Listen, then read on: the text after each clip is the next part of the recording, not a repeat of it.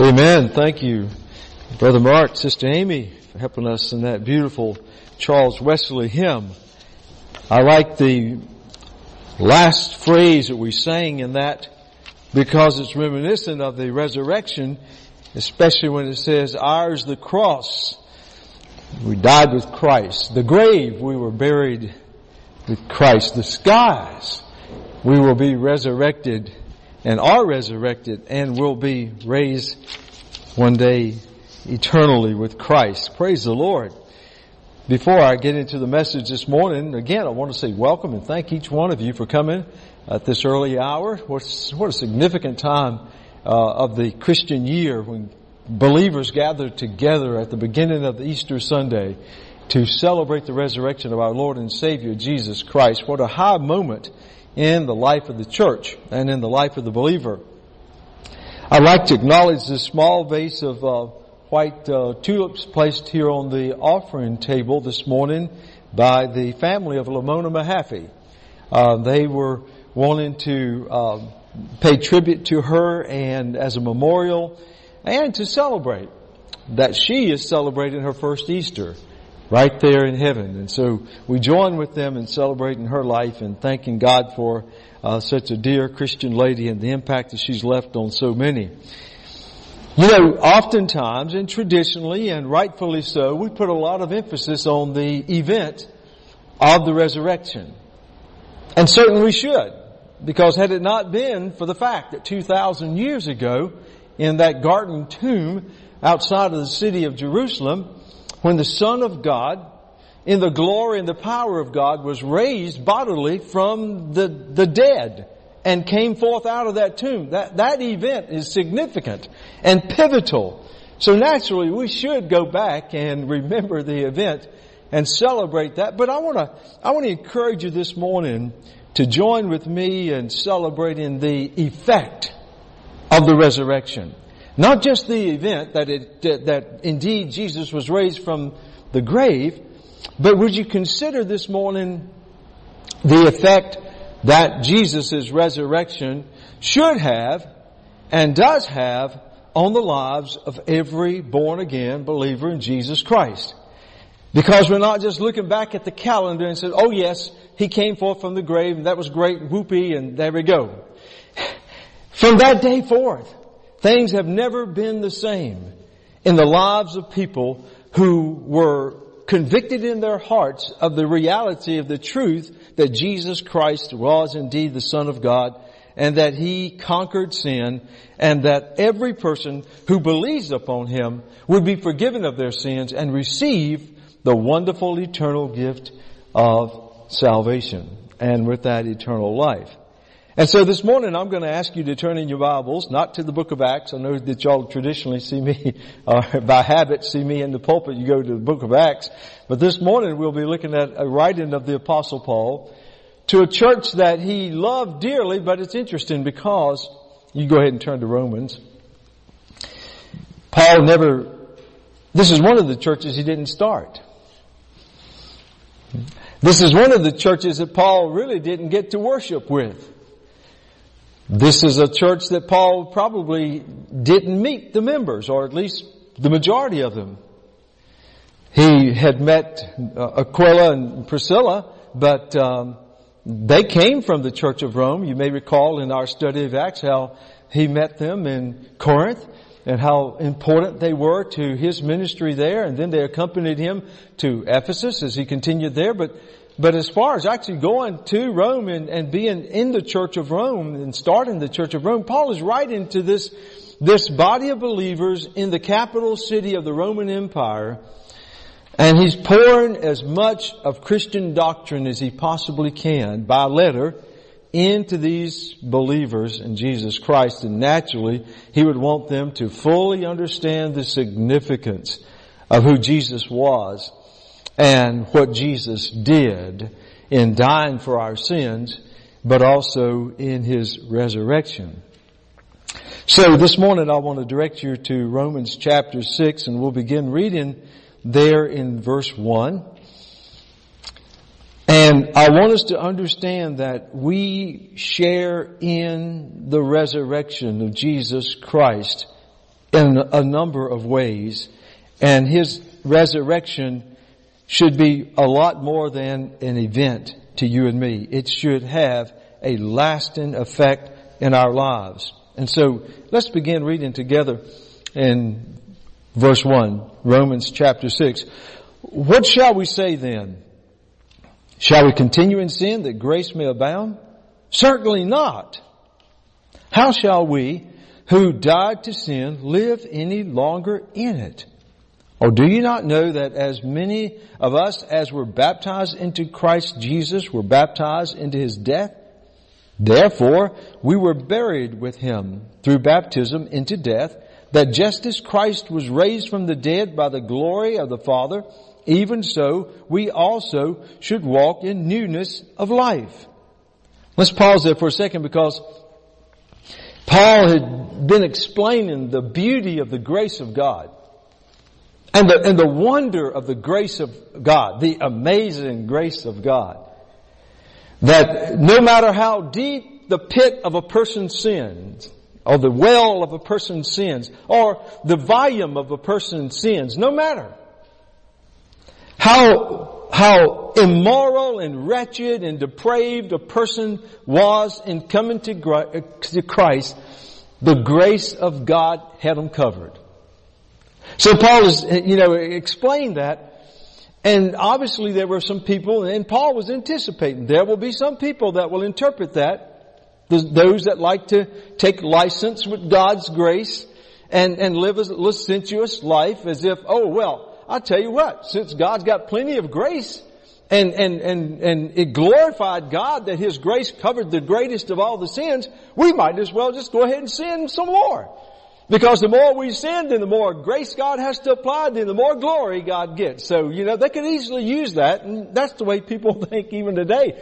And so Paul's response to that was a very strong, in fact, it was one of the strongest Greek idioms that you could use to make that expression. He says, certainly not, absolutely not. As if there's a sense of, a twinge of rage in there.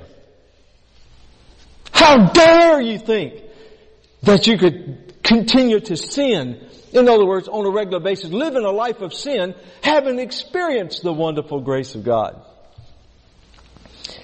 And so with that, Paul goes on to explain how that just would not work.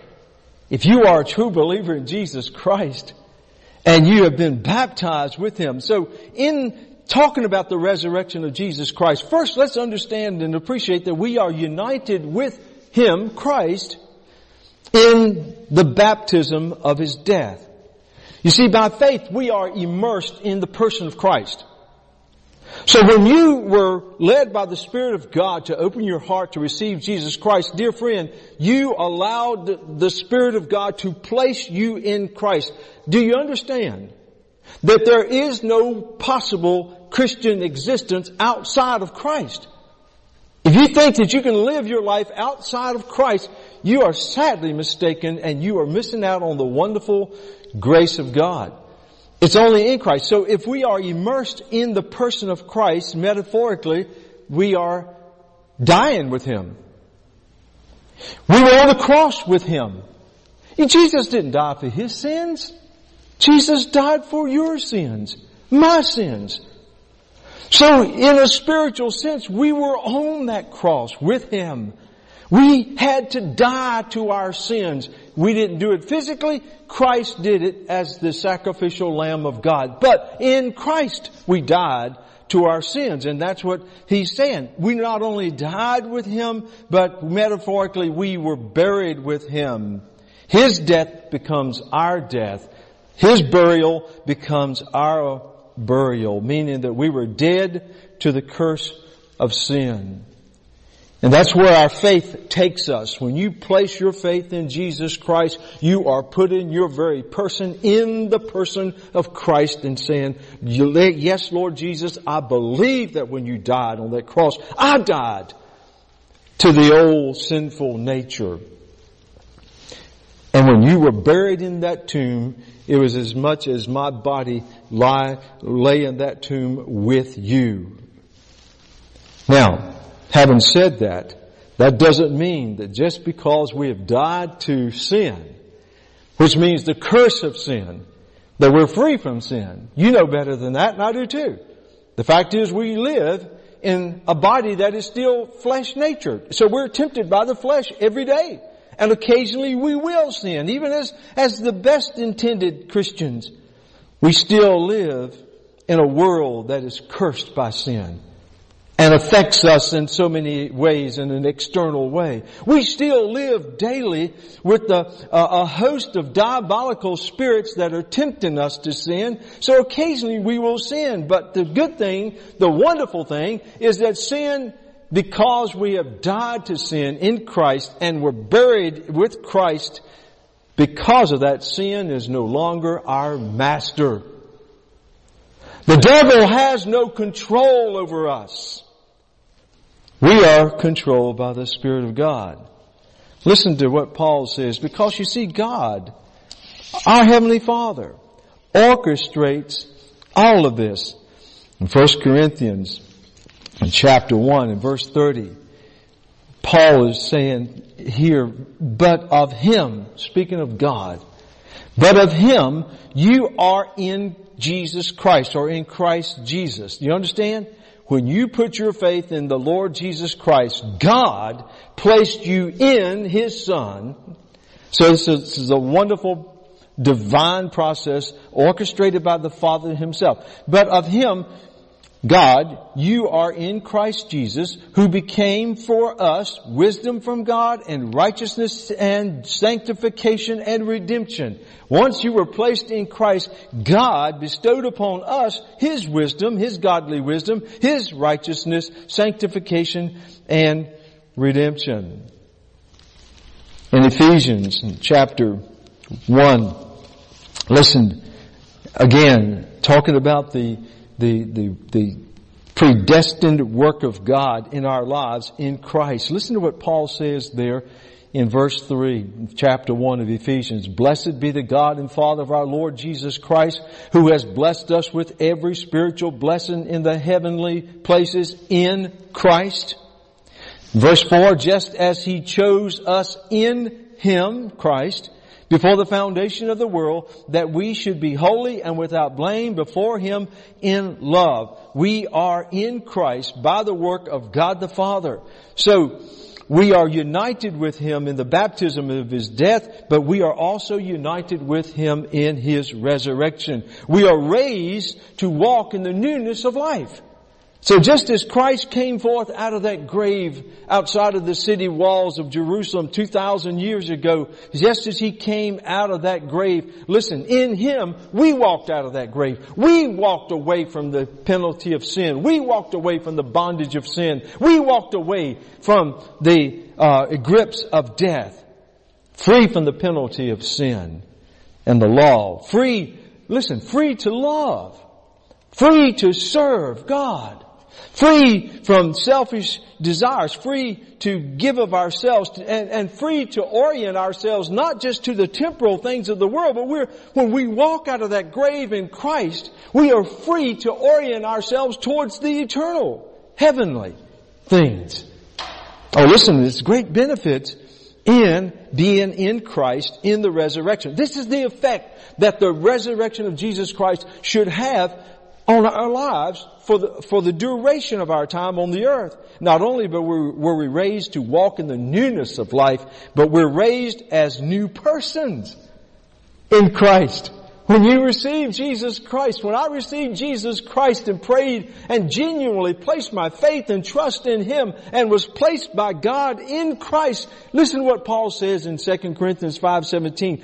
Therefore, if any man is in Christ, he or she is a new creature, a brand new person. He says the old things have passed away. Behold, the new things have come. And we live as new people, new persons, new creatures in Christ. That's the effect of the resurrection on our lives. We live as witnesses and testimonies to those around us that we are people of God. We share in that great opportunity to tell others about Jesus Christ, to exemplify Christ before others. And understand the whole purpose of everything we do. Everything. From the resurrection, the event of the resurrection and the effect of the resurrection is all for one ultimate purpose. And this shouldn't catch you by surprise. It's all to give glory to God. Isn't that what Jesus said in Matthew chapter 5 verse 16 when He says, let men see your good works and glorify your Father who is in heaven. Everything about the resurrection is designed to ultimately bring glory to God. And Christ coming forth from that grave, having paid the penalty for our sins, and then when every Christian becomes born again and is resurrected in Christ, it all gives glory to God. The heavenly host and all the beings around the throne of God are just glorifying and exalting Him and lifting Him up. How marvelous is this God who could take dead and wretched sinners and make them alive again. Make us alive again. Well, we're united with Christ in His resurrection, but we are made alive to God in His resurrection. Go back to chapter 6 in Romans and pick up with me in verse 5. Paul goes on to say there in verse 5, for if we have been united together in the likeness of His death, certainly we also shall be in the likeness of His resurrection. Knowing this, that our old man was crucified with Him, that the body of sin might be done away with, that we should no longer be slaves to sin. For He who has died has been freed from sin. Hallelujah. Amen. Now, if we died with Christ, we believe that we shall also live with Him, knowing that Christ, having been raised from the dead, dies no more. Death no longer has dominion over Him. For the death that He died to sin once for all. That's why you can't lose your salvation, dear friend. Because if we believe that you could lose your salvation, then Jesus would have to go back to the cross and do it all over again. Listen, once you place your faith and trust in Jesus Christ, you are saved once and for all. Because when Jesus died on the cross, one of His last words were it is finished. It's done. To telethai, everything is completed. For the death that He died to sin once for all. But the life that He lives to God. Likewise, you also reckon yourselves to be dead indeed to sin, but alive to God in Christ Jesus our Lord. So we are resurrected with Christ. We are in Christ, but now our lives are oriented towards God. Everything about our existence, from the day you pray to receive Jesus Christ into your life, everything should be oriented towards God. And we are free. We're free from being slaves to sin. We are free to serve our Father and to bring Him glory. That's another effect of the resurrection upon our lives. And this has been God's plan from the very beginning. As I go back to that passage in Ephesians in chapter 1, as Paul is talking about what God had predestined to happen in our lives, I want you to notice something that Paul continually references as he walks through that. In verse 6 of that chapter 1 of Ephesians, Paul says, having predestined us to the adoption of sons by Jesus Christ, he says He did this to the praise of the glory of God. And then he goes on in that same chapter there in verse 12, talking about how God has predestined us according to His purpose to work all things according to the counsel of His will, that we who first trusted in Christ should be to the praise of His glory. And then he goes on in verse 14, talking about the guarantee that the Spirit of God gives to us. That's one of the works of the Holy Spirit. He is there to convince us, to seal us in salvation, and it's all to the praise of His glory. Our resurrection with Christ by faith ensures our adoption into the family of God. Just think. Had it not been for the resurrection of Jesus Christ, we wouldn't be children of God. But in that we are adopted into the family of God, and in that we have received the reception of eternal inheritance. He says God has bestowed upon us every spiritual blessing in heavenly places in Christ. And it's all to the glory of God. He has given us the reception of His Holy Spirit, the person of His Spirit, to give us the assurance of our salvation. And all of this is to the praise of His glory. But the resurrection of our Lord also empowers us to be image bearers of our Creator. It should make a difference. To the world, we should be different. To the world, people should be able to see that we're not like the rest of the crowd. We're not like the rest of the population of the world. There's something different about you. There's something different about me. You know that old hymn that we often sung, "Let others see Jesus in me."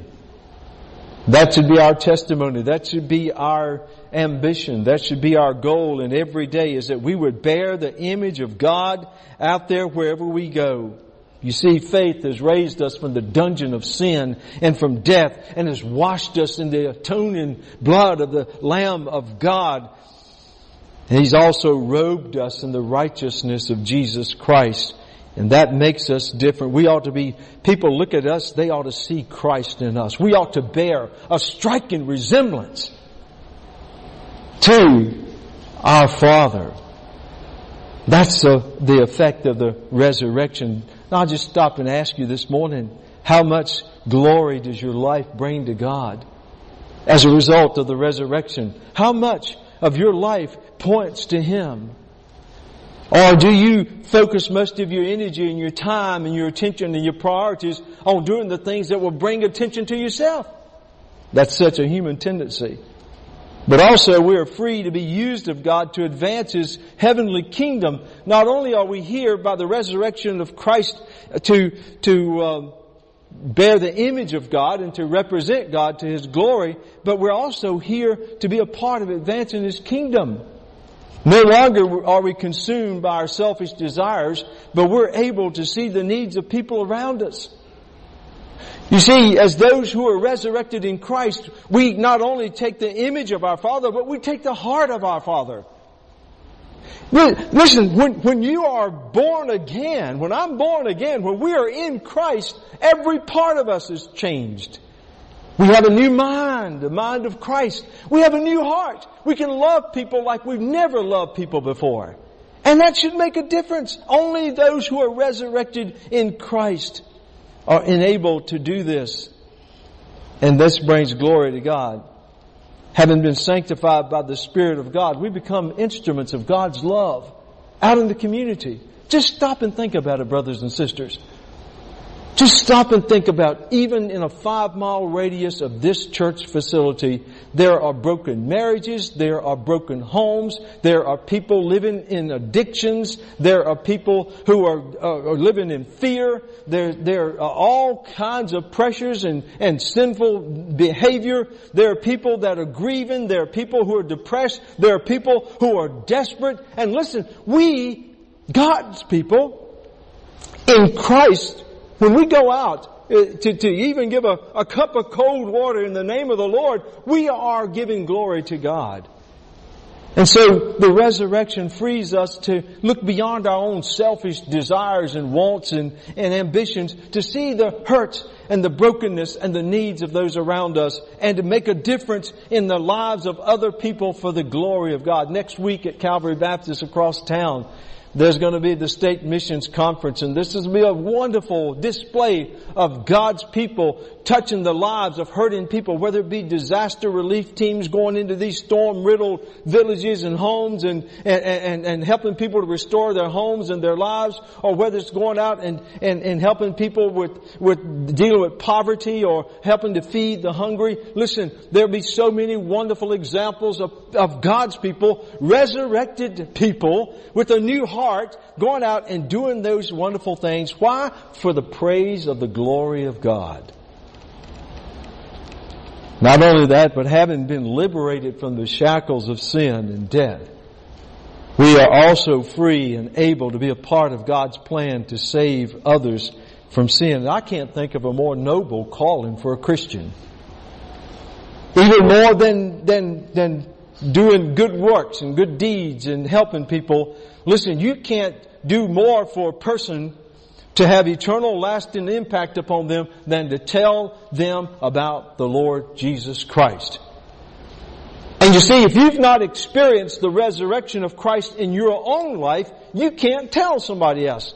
How can you tell somebody else about something that you've not experienced yourself? But because you have, and because Christ lives in you and you are in Him, guess what? It's natural to you. It's like breathing. To say, let me tell you about the greatest thing that had ever happened in my life, because Jesus Christ came forth out of that grave 2,000 years ago and paid the price for my sins. He died for my sins. I am now a new creature. I'm a child of God. I am forgiven and I am called by God, and I have eternal life in Jesus Christ. Listen, that's the part when Jesus came out of that tomb 2,000 years ago and He manifested Himself in His bodily resurrection to hundreds of people for a great number of days before His ascension into heaven.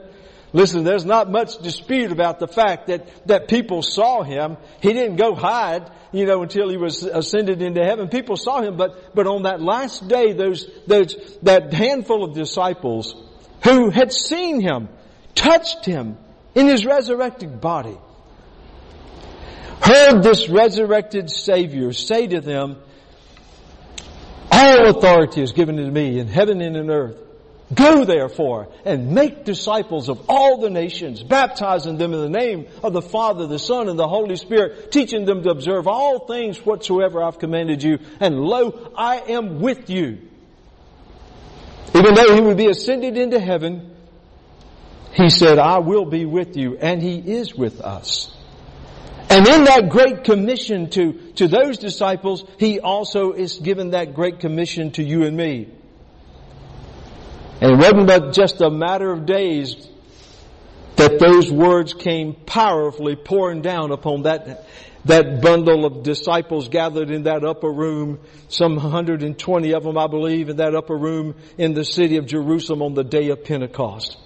All of this came powerfully to life. It became a reality when suddenly, all of a sudden, the Spirit of God came down upon them, and the fullness of the resurrection of Jesus Christ became theirs. It wasn't just an event now, because now this was a divine impact upon their lives, because they were now suddenly baptized by the Spirit of God and empowered by the Spirit of God. And boy, did it have an effect upon them.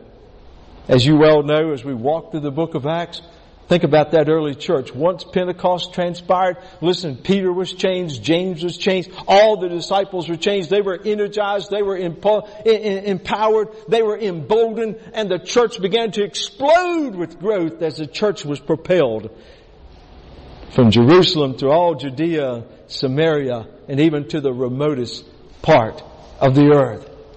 Listen, the church is still growing. The church is still going. Why? Because of the effect of the resurrection in the lives of God's people today.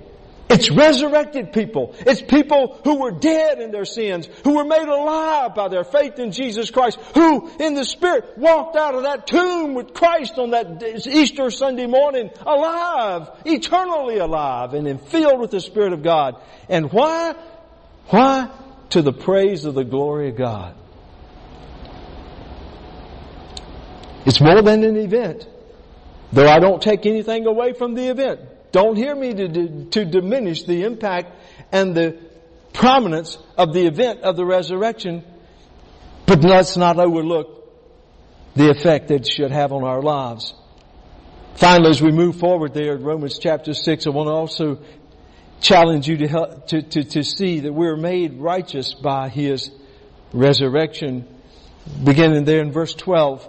Therefore, do not let sin reign in your mortal body, that you should obey it in its lust. And do not present your members as instruments of unrighteousness to sin, but present yourselves to God as being alive from the dead, and your members as instruments of righteousness to God. For sin shall not have dominion over you. For you are not under the law, but under grace. God's people said, hallelujah. Who's at home in the house of your heart? You and I full well know And it's no secret that the occupant of the White House there on Pennsylvania Avenue in Washington, D.C., the occupant of that White House can absolutely change the spiritual tone of the nation. If it is a man in that Oval Office who is not ashamed of the name of God and Jesus Christ and speaks openly about prayer and standing on the principles of the Bible, let me tell you something. Whether we want to accept it or not, and I know as born again believers, we're gladly accepting, but that type of a leader can have an impact upon the nation. And the converse of that is true. If the leader, the man in the Oval Office, has no regard for God or the things of God and thumbs his nose up proudly at God and looks upon Christianity with some sense of disdain or a shame, let me tell you something, it filters out to the nation.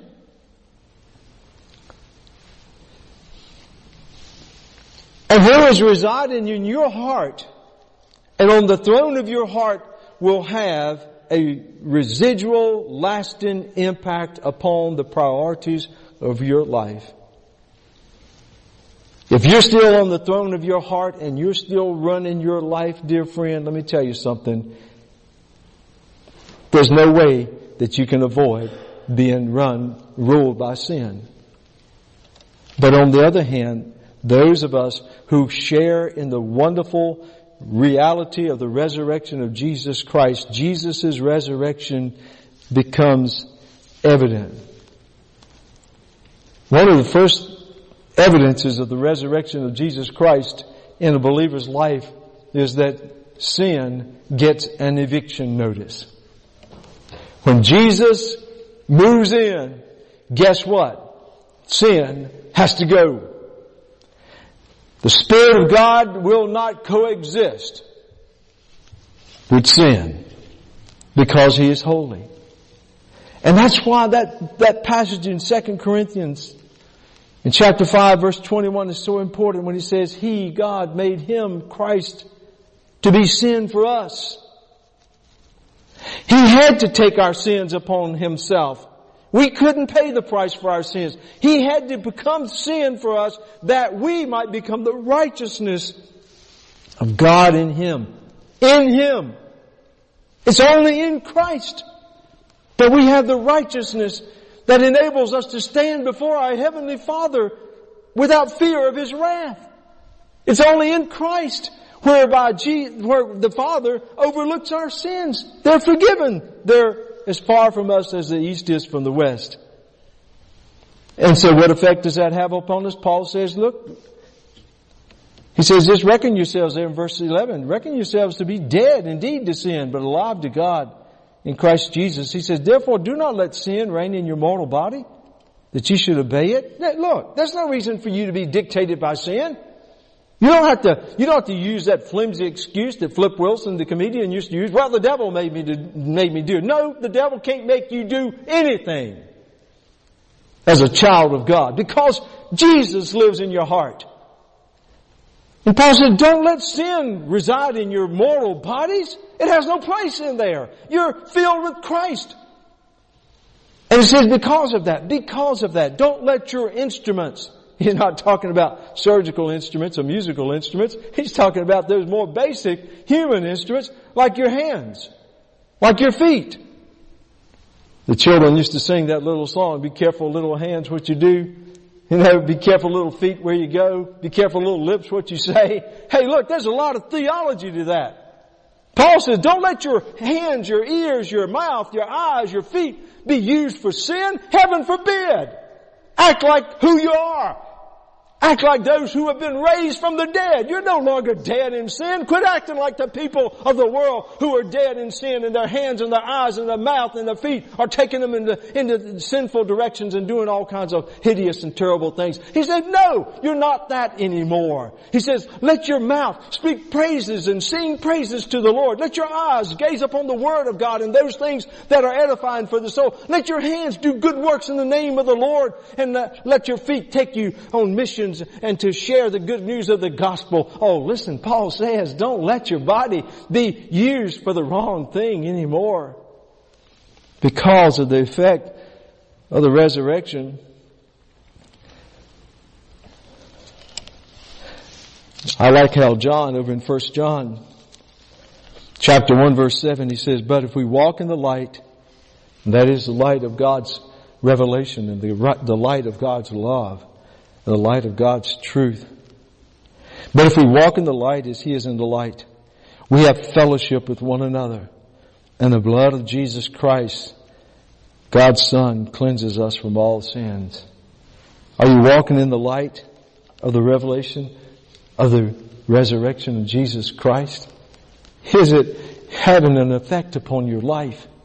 Is it having an effect that you can observe? Is it having an effect that your family can observe? Is it having an effect that your neighbors and your coworkers and schoolmates can observe?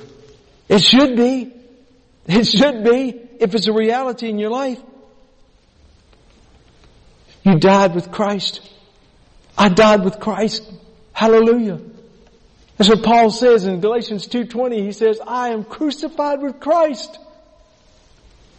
Nevertheless I live, yet not I, but Christ lives in me. And the life I now live in the flesh, I live by the faith of the Son of God. Paul was almost singing hallelujah. He says, I'm dead to sin. I'm risen in Christ. I'm a new creature. It's not me that's living. It's Christ. He went on in Philippians 1:21 and says, for me to live is Christ, to die is gain. You can't lose as a child of God. You understand? Because we are in Christ. We live fully the abundant life here on earth because of the resurrection and the effect it has on our lives. But even beyond that, we live for eternity in the very presence of Almighty God because of the effect of the resurrection upon our lives. Oh, dear brothers and sisters, we celebrate the event of Jesus' bodily resurrection from the grave 2,000 years ago, but praise God. Every morning you get up. Every day you walk through this life, you can say, praise the Lord, I'm resurrected with Christ. I'm a new creature in Christ. I will live forever. Christ is risen. Christ is risen. Christ is risen indeed. Amen? Praise the Lord. We're going to conclude our service by singing one of my favorites. And I think for all of us, it's a song of celebration. He lives. I like that. I serve a risen Savior. He's in the world today. I know that He is living, whatever men may say. I see His hand of mercy. I hear His voice of cheer. And just the time I need Him, He's always near. He lives. He lives. Christ Jesus lives today. He walks with me and He talks with me along life's narrow way. He lives. He lives. Salvation to impart. You ask me how I know He lives. He lives within my heart. Praise the Lord.